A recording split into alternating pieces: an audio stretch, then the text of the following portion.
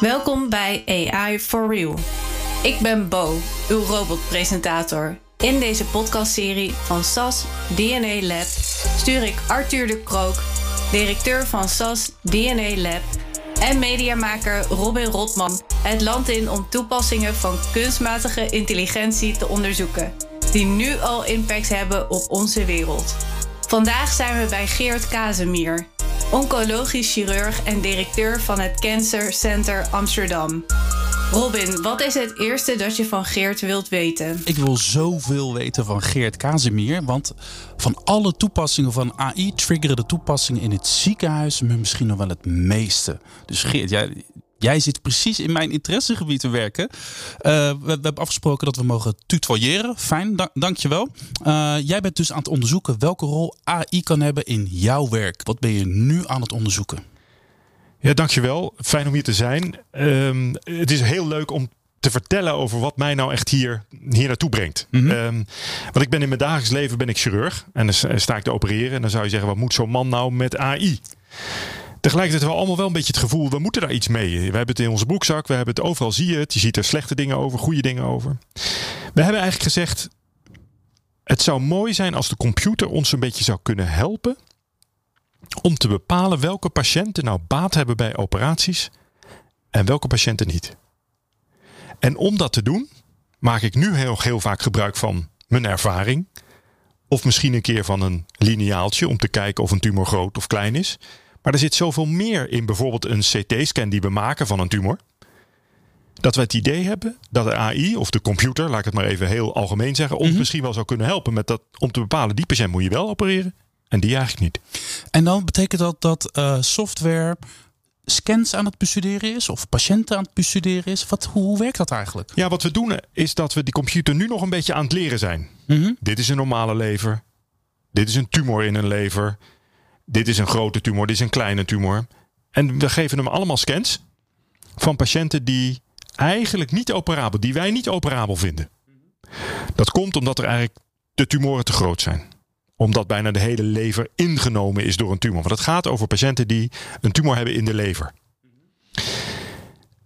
We zijn nu nog in de leerfase, dus we leren die computer eigenlijk langzaam maar zeker. Krijgt hij een beetje gevoel, en dat blijkt nu ook. Dat is best wel grappig als je nu die eerste getallen ziet. Dat hij al best wel goed kan zien, hey, dit is tumor, dit niet, dit.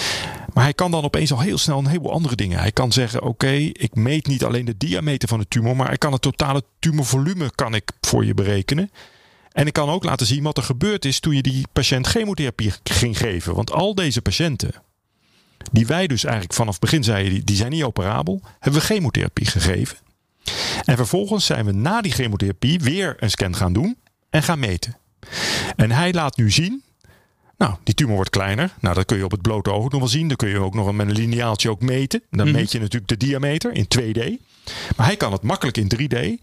Maar wat je ook ziet, en dat is heel boeiend, is dat die tumor soms niet alleen kleiner wordt, maar ook een beetje verandert. Hij wordt donkerder of lichter. En dat betekent dat de doorbloeding bijvoorbeeld minder wordt. En het kan best zijn dat die patiënten bij wie de tumor kleiner wordt en waar de doorbloeding minder wordt, een veel betere prognose hebben. Dus dat je eigenlijk bij die patiënten misschien wel verder kunt gaan. En dit slimme systeem, die ziet dat. Die kijkt met jou mee. Niet echt. Hij is nu aan het leren. Je moet hem nu een beetje zien. Hij zit nu een beetje op de middelbare school. Wat grappig. Jij hebt er gewoon allemaal studenten natuurlijk erbij. Kan me voorstellen. Ja. Allemaal aankomende professionals. Die ben je aan het opleiden, denk ik. Die kijken over je schouder mee. En er zit er eigenlijk een nieuwe student in jouw klasje. Ja. En dat is software van Arthur. Die moet jij gaan opleiden. Ja. Is dat moeilijk, Arthur, om deze software op te leiden tot arts of tot een assistent misschien? Ja, zoiets zal het zijn. Ondersteuner, oké. Je hebt heel veel voorbeelden nodig. Heel veel. En wat je nodig hebt is uiteindelijk toch nog heel veel ook nu de mens die gaat helpen beoordelen.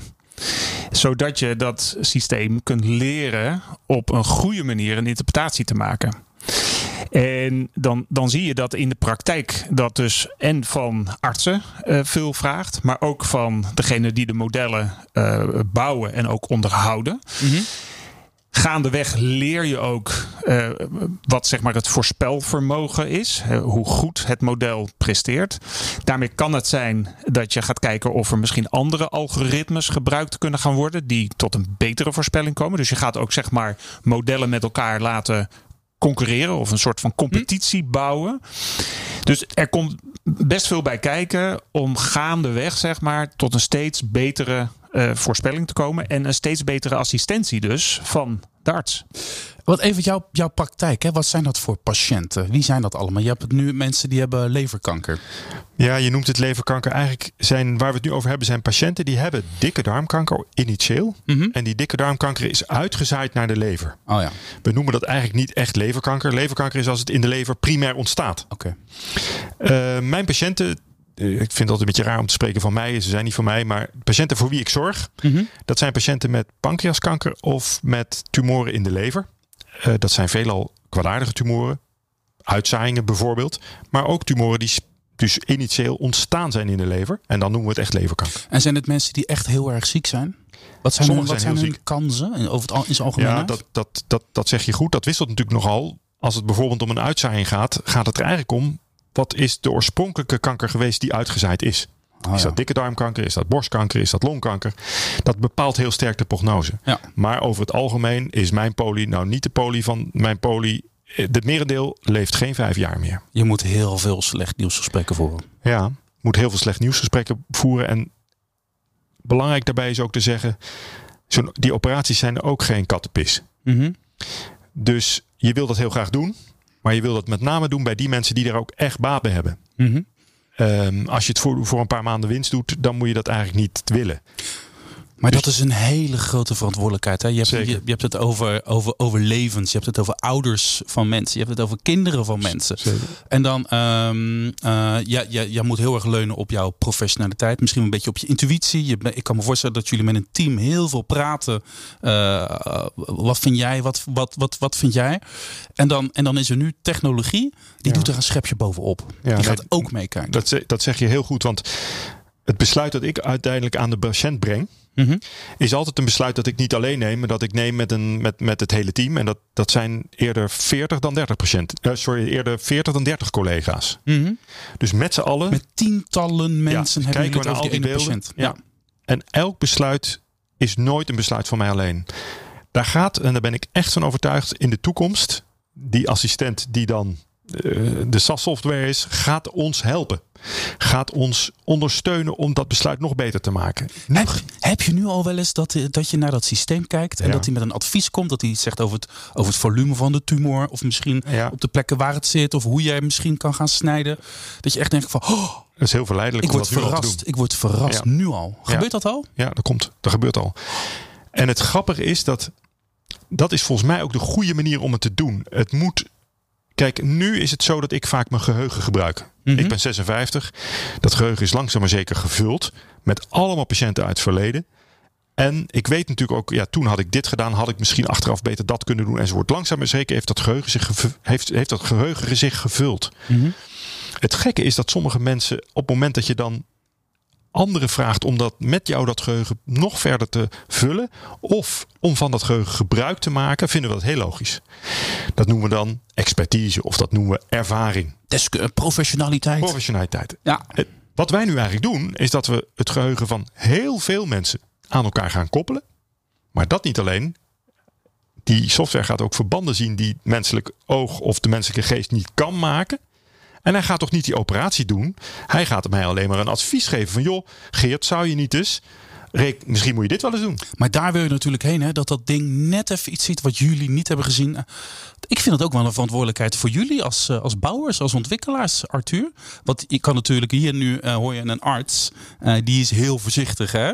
Die kijkt wel 3 keer uit voordat hij een advies van een AI-systeem serieus neemt. Maar toch, de verleiding wordt natuurlijk steeds groter om dat serieus. Dat moet wel werken allemaal, dat spul van jullie. Nou, kijk, en wat dat betreft is het dus heel belangrijk dat we dit echt samen doen. En dat vind ik het mooie aan de samenwerking die we nu al jaren hebben. Dat we continu kijken, op welke manier kunnen we veilig tot goede inschattingen komen, zodat je goede ondersteuning biedt aan die arts. Maar ook, en dat vind ik ook interessant om nog aan Geert te vragen, welke rol krijgt de opleiding van artsen in de opleiding in deze? Ja, dat is wel een goeie. Wat je merkt natuurlijk is dat de komende generatie artsen zijn veel meer dan ik gewend aan het feit dat dit soort dingen om hen heen zijn. En of ze nou een date regelen, of ze gaan een nieuw hotelletje boeken voor. Dat vinden ze heel logisch dat er een systeem is dat ze al een beetje een advies geeft. Toch merk ik nog niet dat zij automatisch dat ook vertalen naar de medische praktijk. Om een of andere reden zit daar nog een soort schot tussen. Ja. Dus hun date regelen ze wel met het algoritme. Maar als ze de patiënt behandelen, dan pakken ze toch nog terug op oude systemen. Maar merk je dan ook niet, sorry dat je onderbreekt, dat er in jouw team jonge mensen zitten, waarvan talentjes, zal ik maar zeggen, die wel intuïtiever met dit soort technologie om kunnen gaan. Die tegen jou zeggen, ja maar Geert, als we deze vragen nou zo formuleren, als we het zo doen, dan komt daar misschien toch iets meer uit. Dat je toch denkt van, oh wauw, ze komen eraan, die generatie. Nee, maar dit is natuurlijk goed. Ik wil ook niet zeggen dat wat eraan komt automatisch ouderwets is. Wel goed om je te realiseren dat dokters ook worden opgeleid om niet op iedere nieuwe gimmick te springen. Mm-hmm. Want er is natuurlijk heel veel voorbij gekomen in de loop der jaren, wat uiteindelijk toch niet bracht wat we gehoopt hadden dat het zou brengen. Dus hoe zit? Nou, er zijn medicijnen geweest waar iedereen ontzettend veel van had verwacht. Of er zijn nieuwe operatietechnieken bedacht die uiteindelijk toch niet het effect hadden wat we gehoopt hadden enzovoort. Dus je wordt ook enigszins, risicoavers. Een beetje ingewikkeld woord, maar een beetje afwachtend. Laat maar eerst eens even zien of het wat brengt. Dat is ook belangrijk, want leren we de mensen ook. Dat wil niet zeggen dat de ontwikkeling moet tegenhouden. Maar voordat je het echt in de patiënt toepast. Want je kunt dat maar 1 keer doen. Hè? Mm-hmm. Op het moment dat je dat in de patiënt toepast, moet je er wel heel zeker van zijn dat het goed is.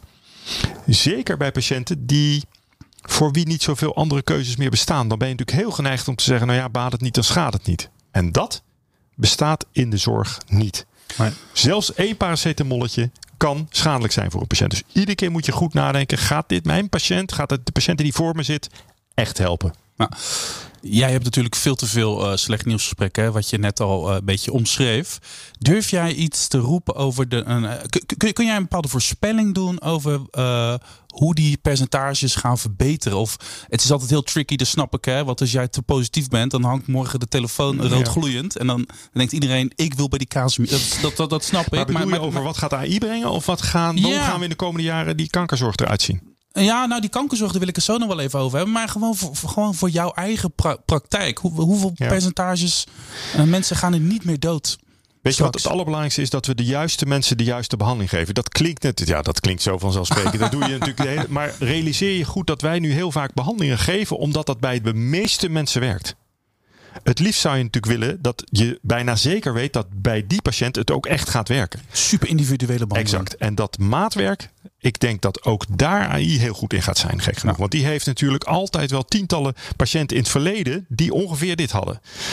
En die gaat dan zeggen, nou, maar het zou zeggen linksom, maar ik zou het toch eens rechtsom proberen. Nou, daar denk ik dat we toch wel moeten denken aan winst van, ik denk wel tientallen procenten. Ik denk echt dat we op termijn echt, met name ook omdat we sommige mensen dus niet gaan opereren. Dat wil niet zeggen dat we die mensen langer laten leven. Maar dan weten we dat ze in ieder geval een behandeling onthouden die toch niks gedaan had. Dus ik denk dat wel dat het bij tientallen procenten van de patiënten effect zal hebben. Dat wil niet zeggen dat ze allemaal langer leven. Maar het wil wel zeggen dat ze in ieder geval allemaal beter leven. Meer kwaliteit van leven. En Robin, even over dat maatwerk nog gesproken. Hè, want jij bent een beetje Alice in Wonderland. En we zijn samen nu op pad in het land van AI. AI for real. Bij een van de presentaties van Geert dat was in Dallas, denk ik, in 2019 bij het SAS Global Forum. Daar liet je ook een slide zien met ongelooflijk veel biljoenen DNA-code die je zeg maar als mens zeg maar zou moeten kunnen beoordelen om tot een goede evaluatie te komen. Je gaf daar ook aan, er komen heel veel aspecten bij kijken. Je vertelde ook dat je nu in de genetica bezig bent, de neuroscience. Kan je daar nog iets verder op ingaan? Ja, Dan moet je eigenlijk terug naar de basis. Hoe ontstaat een tumor? Onze cellen delen allemaal de hele dag. Gelukkig maar, want anders dan zouden we niet kunnen groeien en zou je ook niet kunnen herstellen van iets. Dat delen, dan wordt jouw hele genetische code uit elkaar getrokken, wordt verdubbeld en dan ontstaan er 2 nieuwe cellen. Bij dat uit elkaar trekken ontstaan fouten. Die fouten worden gelukkig altijd gerepareerd. Als je een reparatiemechanisme niet zou hebben, dan word je niet oud. Want dan gaat het heel snel mis. Maar je kan je voorstellen, hoe ouder het wordt, hoe groter de kans is dat er een keer iets misgaat. En als er een keer iets misgaat, kan dat betekenen dat een cel bijvoorbeeld ophoudt met delen. Of dat die juist te snel gaat delen. Als dat gebeurt, kan kanker ontstaan. Ja. Hoe ouder je wordt, is gewoon kansberekening. Hoe groter de kans is dat er een keer misgaat. Dat betekent, als er dus fouten in het DNA ontstaan, kan dat de kans groter maken dat er kanker ontstaat. Dus als je de DNA van mensen onderzoekt op dat moment, kan je iets zeggen over de kans dat iemand kanker krijgt. Of als iemand al kanker heeft, kan je je voorstellen, als je het DNA onderzoekt van die cellen die in dat gezwel zitten, dan kan het misschien wel iets zeggen welke chemotherapie wel en wat niet gaat werken. Dat gaat niet om 10.000, maar dat gaat om honderden miljoenen codes die je moet ontrafelen. En al die verbanden zien, dat gaat niet op een achterkant van een sigarendoosje, nee. Maar dat gaat ook niet meer in de menselijke geest. Dat kan alleen maar met software. Als je dat ook nog eens wil koppelen aan die CT-scan, of als je dat ook nog eens wil koppelen aan de eerdere reactie op een chemotherapiemiddel en allemaal andere dingen. Ja, je voelt al aan, dat is immens. Ja. Zelfs de supercomputers bij SAS gaan daar dagen over doen per patiënt om daar überhaupt iets van te bakken. Nou, daar slimme algoritmes voor te ontwikkelen. Daar slimme software om te overwikkelen. Die dat allemaal bij elkaar kan vegen. En ons dan een advies kan geven. Ja, dat is nog wel ver weg. Maar dat is natuurlijk wel echt de holy grail. Dat is wel heel tof als dat kan. Als ik dit zo hoor, dan gaat het helemaal bruisen in mijn hoofd. Ik wil nu 20 vragen tegelijk stellen. Toch even. Eerst een kleine reuzensprong maken. Ik hoor jou nu vertellen over die CT-scans. Ze analyseren mee op die foto's. Maar nu hoor ik iets over DNA. Dan denk ik meteen van oké, krijgen we dan een toekomst waarin we allemaal elke 5 jaar een druppeltje bloed inleveren. En dan een slim systeem dat DNA gewoon gaat checken. Dat je aan de preventieve kant kan kijken. Hier dreigt iets mis te gaan. In deze persoon is iets aan het veranderen. Kom jij eens eventjes met Geert praten. Zoiets. Dat je heel vroeg er al bij bent. Is dat ook AI? Maar dat is misschien een reuzensprong hoor. Dat is een reuzensprong en tegelijkertijd risico. Je moet ook eventjes aan verwachtingenmanagement doen. Geen 5 jaar. Dan heb je het over tientallen jaren. Ja, okay. Maar weet je, het is bijna filosofisch. Continu ontstaan er bij jou en bij mij, jij bent ook de 40 al gepasseerd, ontstaan er kankercellen. Die worden de hele dag weggevangen door jouw afweersysteem. Gelukkig, want als dat niet kon, dan ga je snel dood. 1 kankercel is nog geen kanker. 2 ook niet. 100 miljoen misschien ook nog niet. Maar op een gegeven moment noemen we het kanker. Dan noemen we het kanker op het moment dat we weten waar dan. Je moet het kunnen zien op een scan of je moet het ergens kunnen vinden in bloed. Als je een bloedtest zou ontwikkelen die 1 kankercel kan detecteren. Stel dat kan. En stel dat je daar al van ondersteboven zou raken. Dan ben je vaak ondersteboven. Want dan ben je iedere dag na 1 keer zonnen, na een half uur in de zon liggen, zijn er al tientallen kankercellen ontstaan die gelukkig worden weggevangen. Dus je voelt al aan, wanneer moet je nou ingrijpen? Bij 1 kankercel, bij 10 miljoen, bij 100 miljoen? Wanneer is het een risico? Wanneer is het nou voor die patiënt zodanig een risico dat je zegt, oké, want nu kan jouw eigen afweer het niet meer aan. Dus dat is 1. Zoeken naar dingen in bloed waarvan je weet dit is kanker. Maar heel nadrukkelijk ook, wanneer is het een risico voor een patiënt? Want stel je voor dat je gaat zeggen, oké, jij zit in die risicoclub, nu moet ik jou gaan behandelen. Maar op een scan zie ik nog niet waar dat zit. Waar dat sproeiinstallatietje zit. Waar zit je dan eigenlijk naar te kijken? Waar moet je dan? Ja. Moet je dan chemotherapie geven in de blinde? Preventief of zo? Preventief. Ja. Je bent al kaal. Er gaan er heel veel mensen rondlopen. Eerst noemen we me oud, nu noemen we me kaal. Maar dan gaan er dus heel veel mensen overdreven behandeld worden. Dat is wat ik bedoel. Onnodig behandeld worden. Dus die stap, daar moeten we nog naar kijken. Maar dus jouw bruisen klopt. Dat heb ik natuurlijk ook. En tegelijkertijd komen er natuurlijk nieuwe vraagstukken op ons af. Ja. En ook daar zul je de software voor moeten hebben die op een gegeven moment kan helpen besluiten. Als je zou willen gaan behandelen, of als je iets zou willen, dan moet je dat nu doen. Het brengt nieuwe vragen. Oké, een beetje weer terug naar het hier en het nu. Jij vertelde net hoe jullie nu hier bezig zijn om te kijken wat kan AI voor ons doen. Is dat iets wat overal in al die ziekenhuizen gebeurt? Bij al die oncologen? Geldt het ook voor borstkanker, darmkanker. Ja, je probeert het natuurlijk te doen. Je bent op zoek naar, in goed Nederlands, proof of principle. Je kijkt of het ergens zou kunnen werken. En daarvoor hebben wij deze groep patiënten genomen. Mm-hmm. Omdat we de scans hadden, omdat we de patiëntengroepen hebben enzovoort. En natuurlijk gebeurt het ook met anderen, met borstkanker, met longkanker enzovoort. Alle ziekenhuizen, durf ik wel te zeggen, de academische ziekenhuizen in Nederland zijn daar wel op een bepaalde manier mee bezig. Ene actiever dan andere, ene ook wat meer georganiseerd dan andere. Ontzettend veel initiatieven. De komende jaren, denk ik, als we echt wat willen met elkaar, moeten we samenwerken, afstemmen en ook durven kiezen voor dat wat gaat werken en dat wat niet gaat werken. Wat is jouw indruk, Arthur? Is men er klaar voor in de beroepsgroep? Wat Geert is, die omschreef net dat zelfs de jonkies vaak, dat er een soort barrière is. Hè? Die vallen vaak ook nog terug op het oude, zal ik maar zeggen. Wat is jouw gevoel een beetje? Jij bent een heel enthousiaste man.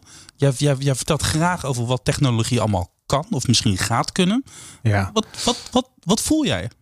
Ja, wat voel ik? Ik begin even met wat ik zie. Ik zie dat wereldwijd er bij diverse ziekenhuizen en in allerlei medical centers hier hard aan gewerkt wordt. Allemaal, moet ik zeggen, in die experimentele fase. Echt dat onderzoeken van hoe kan die rekenkracht van de computers met die slimme software ons op een of andere manier gaan helpen.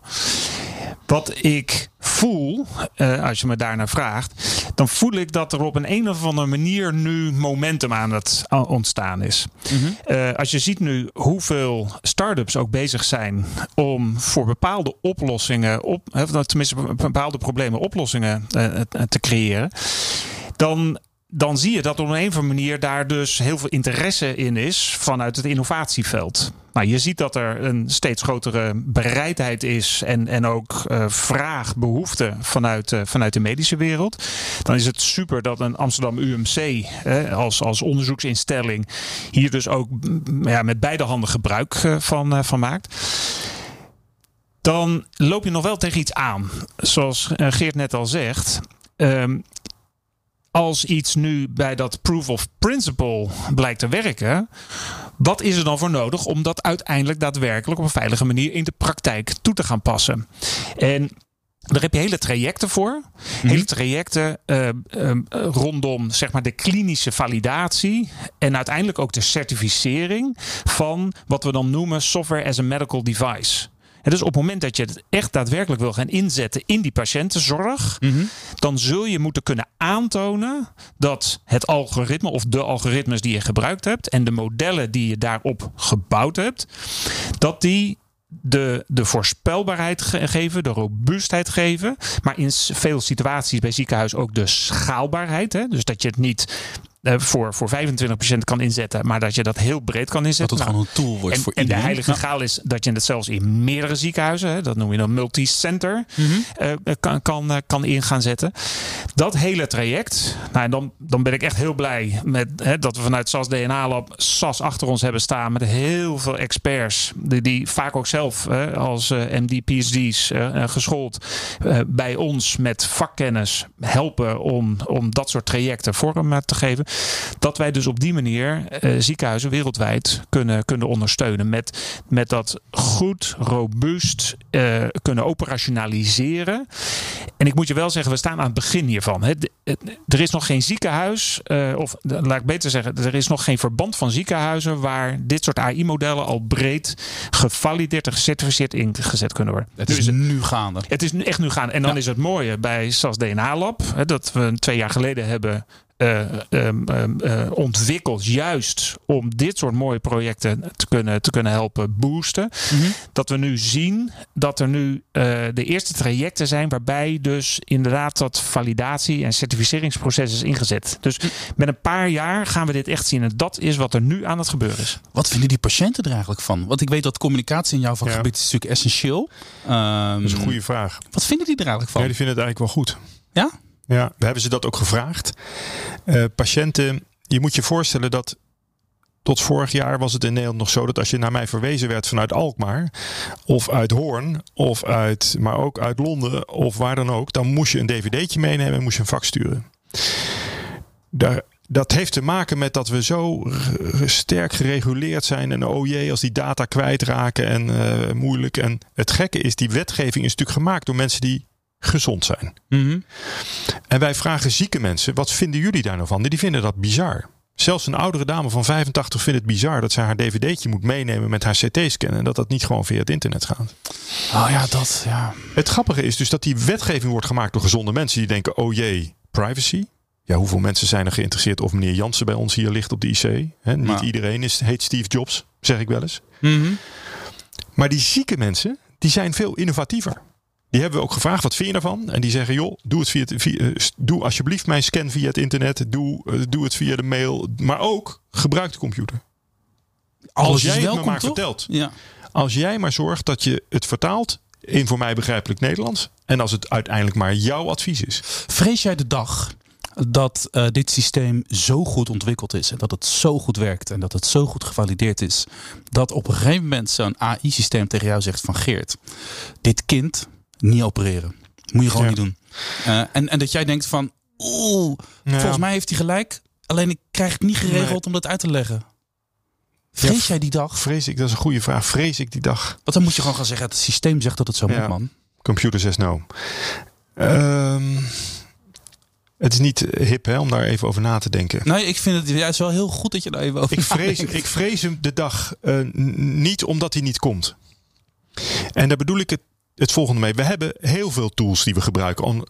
Echt op een dagelijkse basis. En die tools die gebruik je. En daar zal dit er één van zijn. En soms... En dan ga ik iets zeggen dat misschien lastig is. Soms weet je ook wel dat het niet gaat werken. Mm-hmm. Maar dan kan het toch het beste zijn om iemand wel te opereren.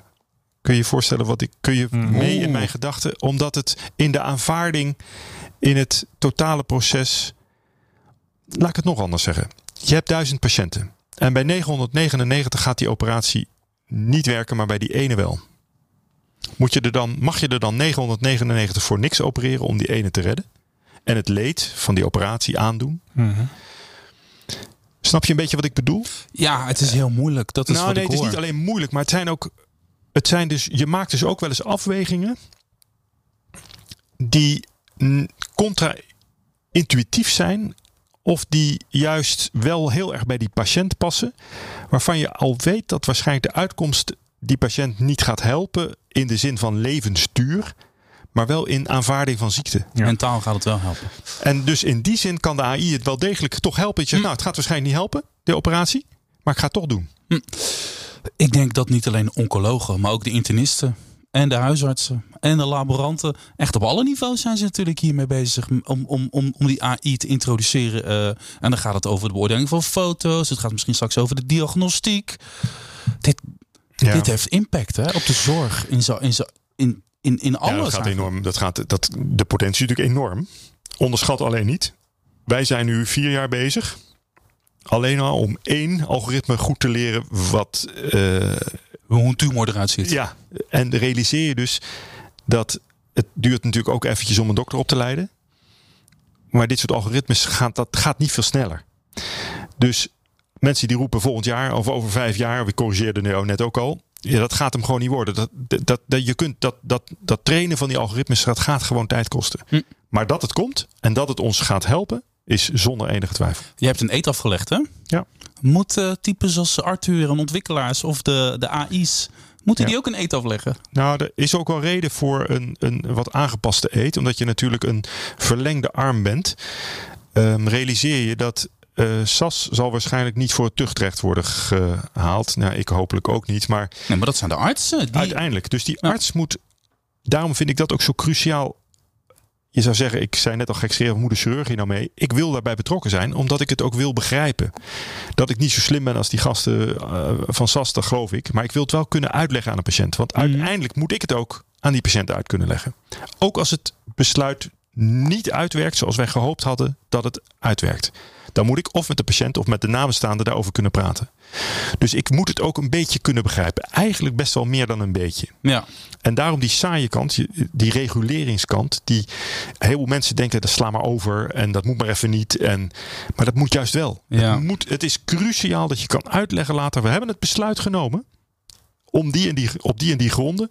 En toen was dat de beste informatie die we hadden. En we hebben toen A gedaan. Achteraf had het B moeten zijn. Maar we hebben het wel overwogen met elkaar gedaan. Die slimme technologie, Arthur, die zit nu bij Geert en zijn collega's. Die zit straks in mijn telefoon. Die kijkt ook mee naar mijn gezondheid. De huisarts die heeft natuurlijk ook gewoon AI op zijn computer. Zodat die heeft een paar vragen en die gaat ook meedenken. Die gaat ook mij vergelijken met allerlei andere patiënten. Het zit echt overal straks, hè? Ja, en dat straks kan dus best nog wel duren. Ja, dan zei Geert, oké, het duurt allemaal lang en we moeten niet te veel hoge verwachtingen hebben. Maar het tientallen jaren, maar het komt er wel aan. Het komt eraan. En die vraag die jij net stelde van wie is uiteindelijk verantwoordelijk als het niet goed gaat. Daar zijn heel veel mensen mee bezig. Van waar leg je nou inderdaad die scheidslijn? Tot nu toe hebben we in een wereld geleefd waarin we dat intuïtief allemaal beoordeelden. En we in principe uitgingen van de goede intenties van de mens. Dus bijvoorbeeld als we kijken nu naar de zelfrijdende auto, de Tesla. Op het moment dat daar een ongeluk wordt gemaakt, dan kijken we naar dat AI-systeem en dan worden we heel boos dat het een fout heeft gemaakt. Maar er gaan dagelijks mensen dood in auto-ongelukken die veroorzaakt worden door mensen zelf. Ja. En op een of andere manier zijn we dat normaal gaan vinden dat we af en toe een fout kunnen maken, maar dat daar een goede intentie achter zit. Die wereld van AI, die zijn we in die zin aan het leren kennen. Wat is dat nou precies? We moeten daar nog wat van gaan vinden met z'n allen. We moeten daar nog wat van gaan vinden. En gelukkig, ook onze Europese Commissie is hier volop mee bezig om met allemaal ethische codes en raamwerken hier meer grip op te gaan krijgen van hoe hebben wij tot nu toe onze wereld beoordeeld en hoe gaan wij nu een wereld waarin AI een steeds grotere rol gaat spelen beoordelen. En vanuit SAS vinden wij het belangrijk dat wij continu mee in die discussie gaan, mee ontwikkelen. En dus ook samen met degene die uiteindelijk een beslissing gaat nemen, ondersteund door het AI-systeem, gaan kijken wanneer gaat dit live. Ja. Voordat we zeg maar bij de huisartsen zijn of nog veel verder, op het moment dat we zover zijn dat in jouw telefoontje zeg maar met onze kennis en kunde jij een advies gaat krijgen. Daar heb ik grote vraagtekens nog bij. Je ziet dat Google, Apple is heel hard, tenminste er wordt gezegd dat ze heel hard die kant op gaan zijn. Dat zijn natuurlijk de beloftes van de futuristen die in Silicon Valley TED Talk zitten te houden, hè? Maar ik prijs me wat dat betreft wel gelukkig dat we in Europa hier met heel veel zorg naar kijken. We hadden het net over AI dat meedenkt. Kunnen ze ook snijden, die robots? Kunnen ze opereren? Dat is misschien dat klinkt wat eerbiediger. Ja, dat zou theoretisch wel kunnen. Het lastige is een beetje dat daar zit de ontwikkeling nu nog niet. Maar dat zou theoretisch mogelijk zijn. We hebben natuurlijk robotische chirurgie. Dan zit er een chirurg eigenlijk met een soort verlengde arm. Hij zit in een console en bedient eigenlijk een apparaat op afstand. En waarom doet hij dat? Omdat hij daar met kleine instrumentjes in de buik bewegingen kan maken die hij met gewone tangetjes en klemmetjes niet kan maken. Echt millimeterwerk. Millimeterwerk, maar ook niet zozeer een robot die dat werk doet. Als je begrijpt, het is niet een robotje die zelf opereert. Het is de chirurg die robot aanstuurt. En in die zin kan je je voorstellen dat de AI wel een rol gaat spelen. Theoretisch kan je ook voorstellen dat AI een rol gaat spelen of een software een rol gaat spelen bij de chirurgie, bij het snijden zelf. Dat is nog wel weer verder weg. Je moet je voorstellen dat heel veel mensen realiseren dat niet. Maar als je opereert, dan is dat een bewegend lichaam. Hè? Alles in je lichaam beweegt. De beademing en de bloedstroom die maakt dat alles klopt en zuigt en veegt. Dus dat moet ook dan dus real-time overweg kunnen gaan met bewegingen die niet ritmisch zijn. Die niet allemaal hetzelfde zijn, continu. Dus hij moet... Dus het is best lastig. Arthur zei net de rijdende auto. En je ziet ook hoe lastig dat nog is om dat werkend te krijgen. En de mensen ook daar het vertrouwen in te laten hebben. Ik denk dat het antwoord op de vraag moet zijn ja. Maar dan zijn we nog wel veel verder. Denk ik. Komt er ooit een dag dat de computer een betere arts is dan de mens? Is misschien wel de vraag die ik had moeten stellen dan. Ja, jij mag het zeggen. Wil jij het advies. En je hoort me ook af en toe een beetje, en ik merk ook dat het is iets te bedachtzaam wat ik doe. Maar dat is natuurlijk ook wat je van mij mag verwachten. Ik verzamel gegevens van jou. Ik neem bloed af. Ik neem misschien een weefsel af. Maak een scan. En vervolgens ga ik dat allemaal processen, om het maar even in computertaal te zeggen, met mijn collega's. En dan kom ik bij jou terug met een advies. En ik vertel je dat. En dat advies, dat is opgebouwd uit een heleboel lagen. Ik kijk ook naar je ogen als ik jou zie hoe je reageert. Ik kijk naar je partner die je meeneemt. Ik neem allemaal dingen mee. En het is voorstelbaar dat de computer dat net zo goed kan. En tegelijkertijd denk ik dat jij toch kiest, ook over 40, 50 jaar nog, om dat door een mens te laten vertalen. Mooi hè, Arthur? Deze man. Ik heb wel meerdere keren in het gesprek dat ik stil word. Dat ik echt even, dat ik ook blij ben dat je nou even niet naar mij kijkt. Want ik vind het heel mooi wat hier gebeurt. Hè, waar dus technologie echt heel dichtbij komt. En dat vind ik ook mooi dat we deze podcast dus nu opnemen. Want ik kan me voorstellen dat heel veel luisteraars meteen snappen. Dit gaat ook dus over mij, nu of later. En dat maakt me stil. Dankjewel. We hebben veel geleerd vandaag. Terug naar Bo. Wow. Dankjewel Geert Kazemier. Dank ook Arthur en Robin. Mooi om te zien hoe AI nu al helpt om de wereld een stuk mooier en gezonder te maken. Luister ook naar de andere afleveringen van AI for Real. Ga hiervoor naar sas.com/AI for Real.